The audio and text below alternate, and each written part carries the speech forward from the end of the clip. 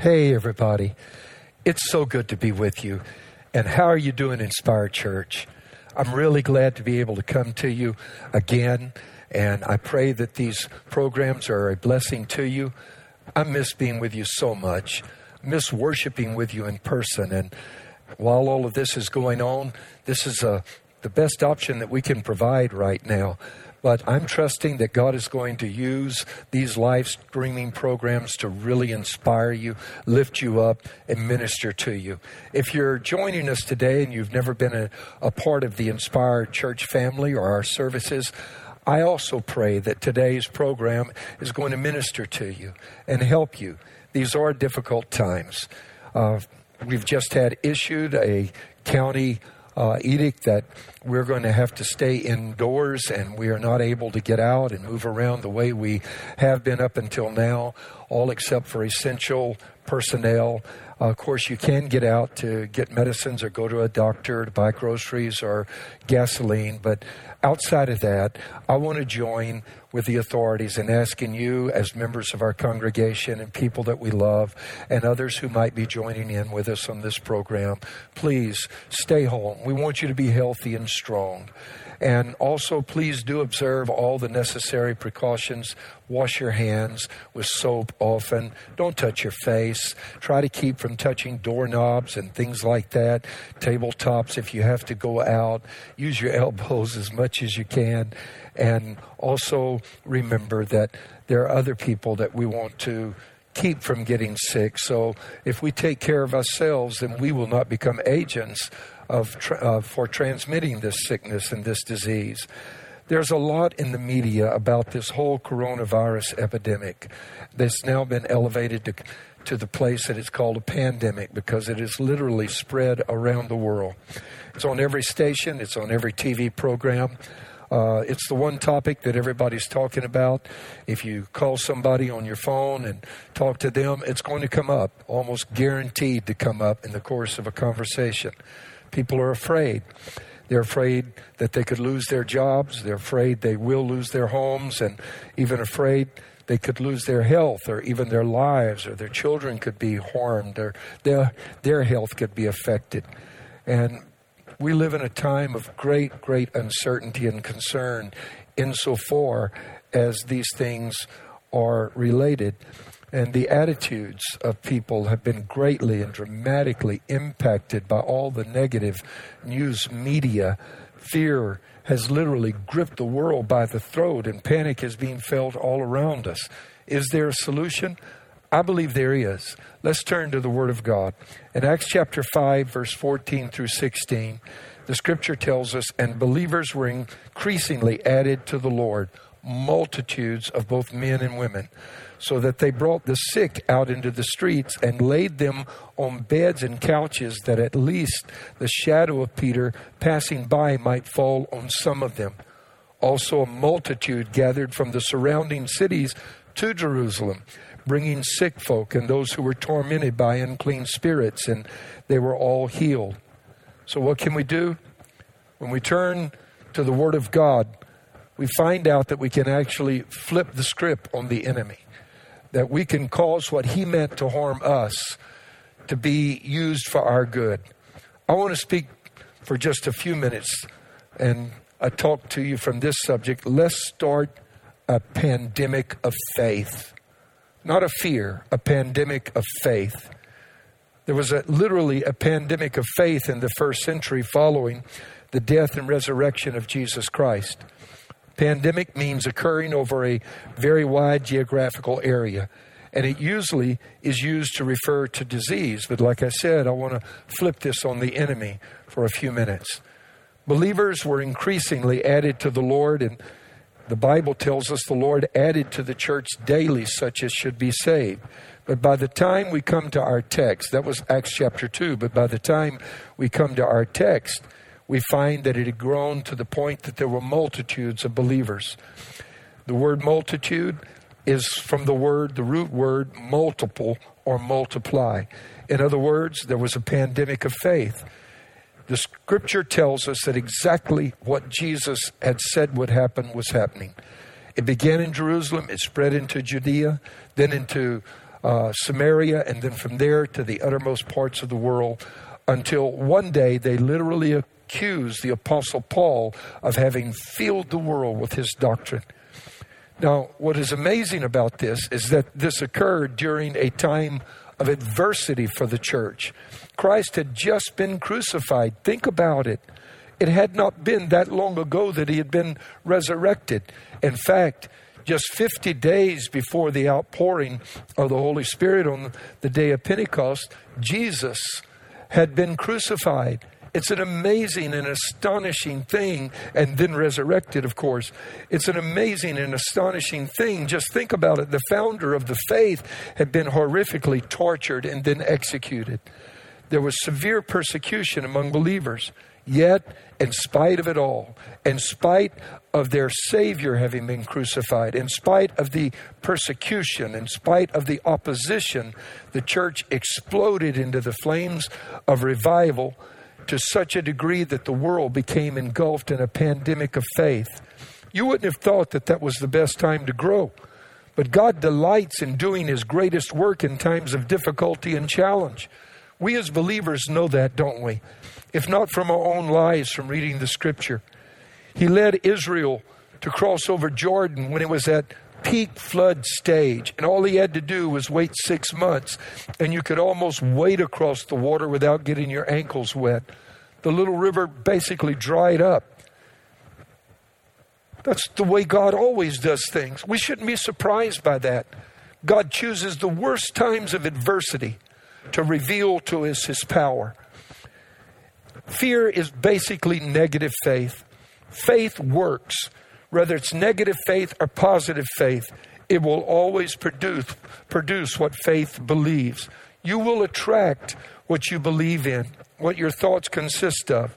There was a huge bestseller that came out in 2006, and many of you remember it. It was based upon what they called the law of attraction.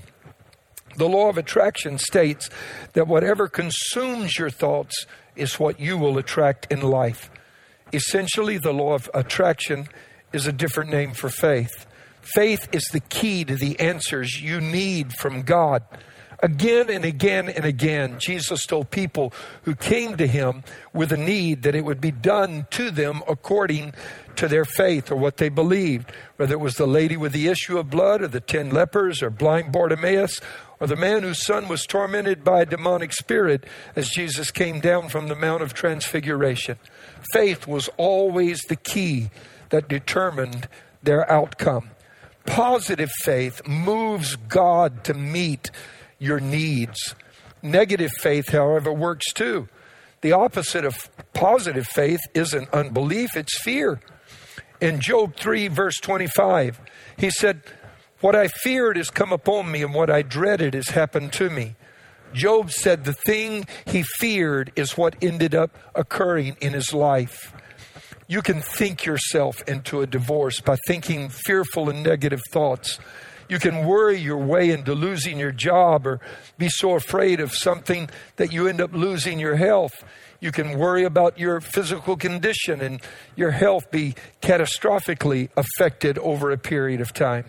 What you fear comes upon you because of this principle of faith. Fear is negative faith. It attracts and brings into your life the things that you're concerned about, that occupy your thinking. Listen to what the Apostle Paul said in Romans 10:17. You see, faith comes by hearing, and hearing by the Word of God. And that literally is true, whether it's positive faith or negative faith. If you hear enough negative speech, you will be filled with negative thoughts, and they will cause you to attract negative things in your life because of negative faith. Hear enough positive things said, and your thoughts will be positive, and then you will attract good things through positive faith. That's why you have to guard what you listen to and be careful what you hear. Jesus said in John 6:63, "It is the Spirit who gives life. The flesh profits nothing. And the words that I speak to you are spirit and they are life."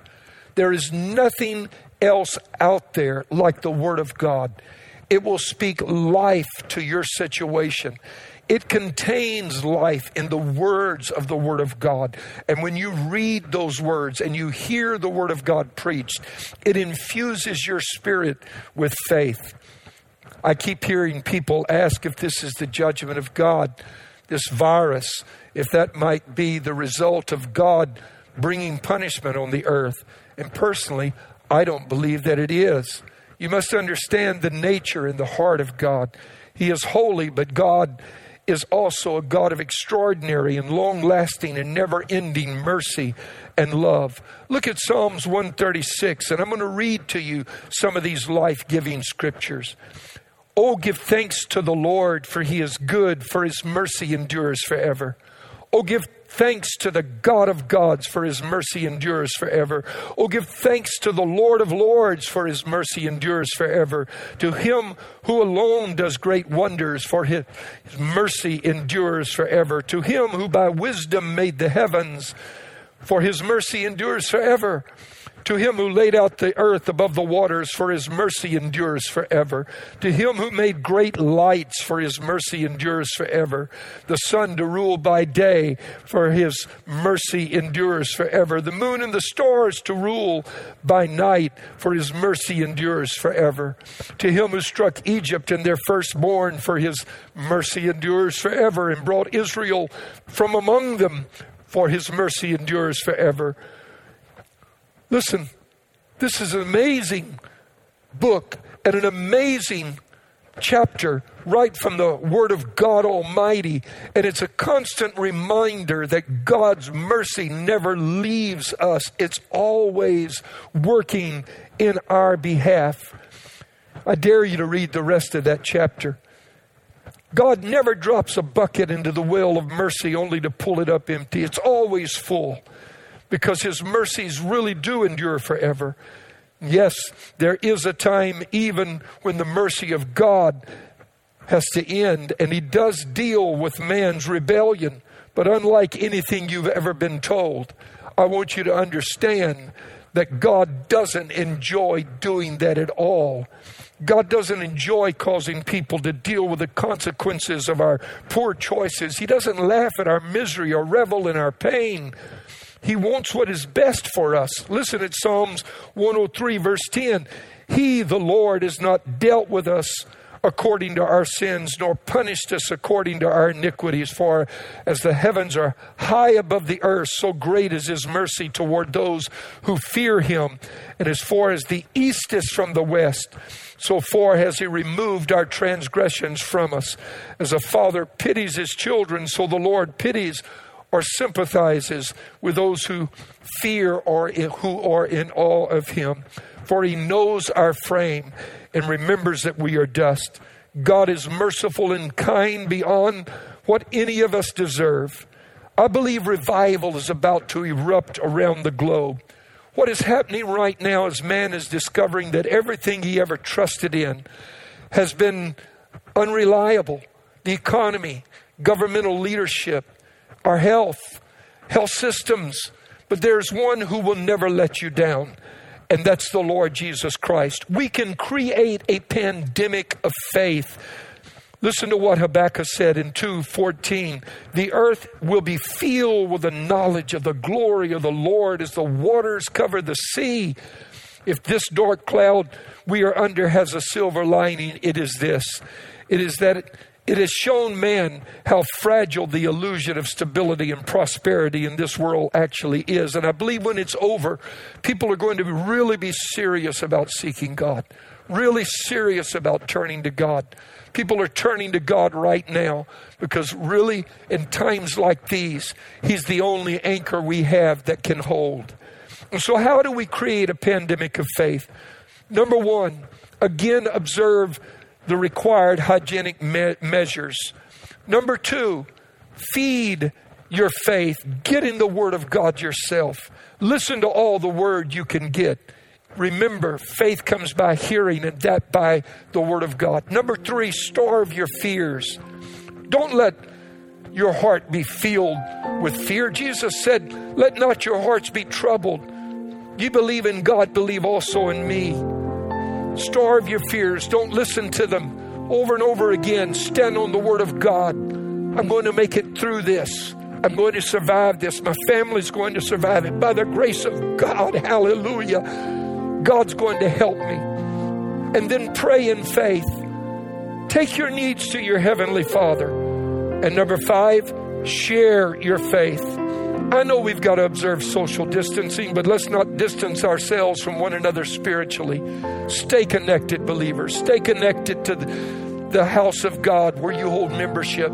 Stay connected to Inspire. Stay connected to one another. Speak good words of encouragement into one another's lives. Encourage one another to look to God. Encourage others to pray. Encourage others to serve God if they're not serving God. And then expect to see the goodness of God demonstrated in your life all around you and in the lives of those you love.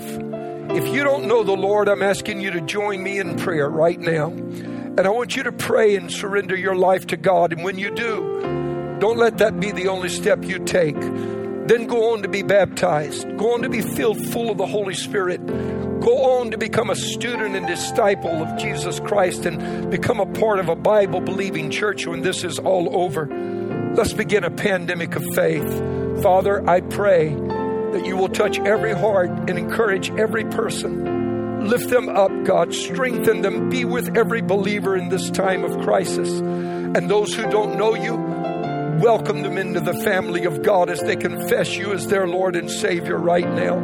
We trust you to save because you're able and willing, and you love us more than words could ever express. In Jesus' name, thank you for joining us today. I love you from the depths of our heart.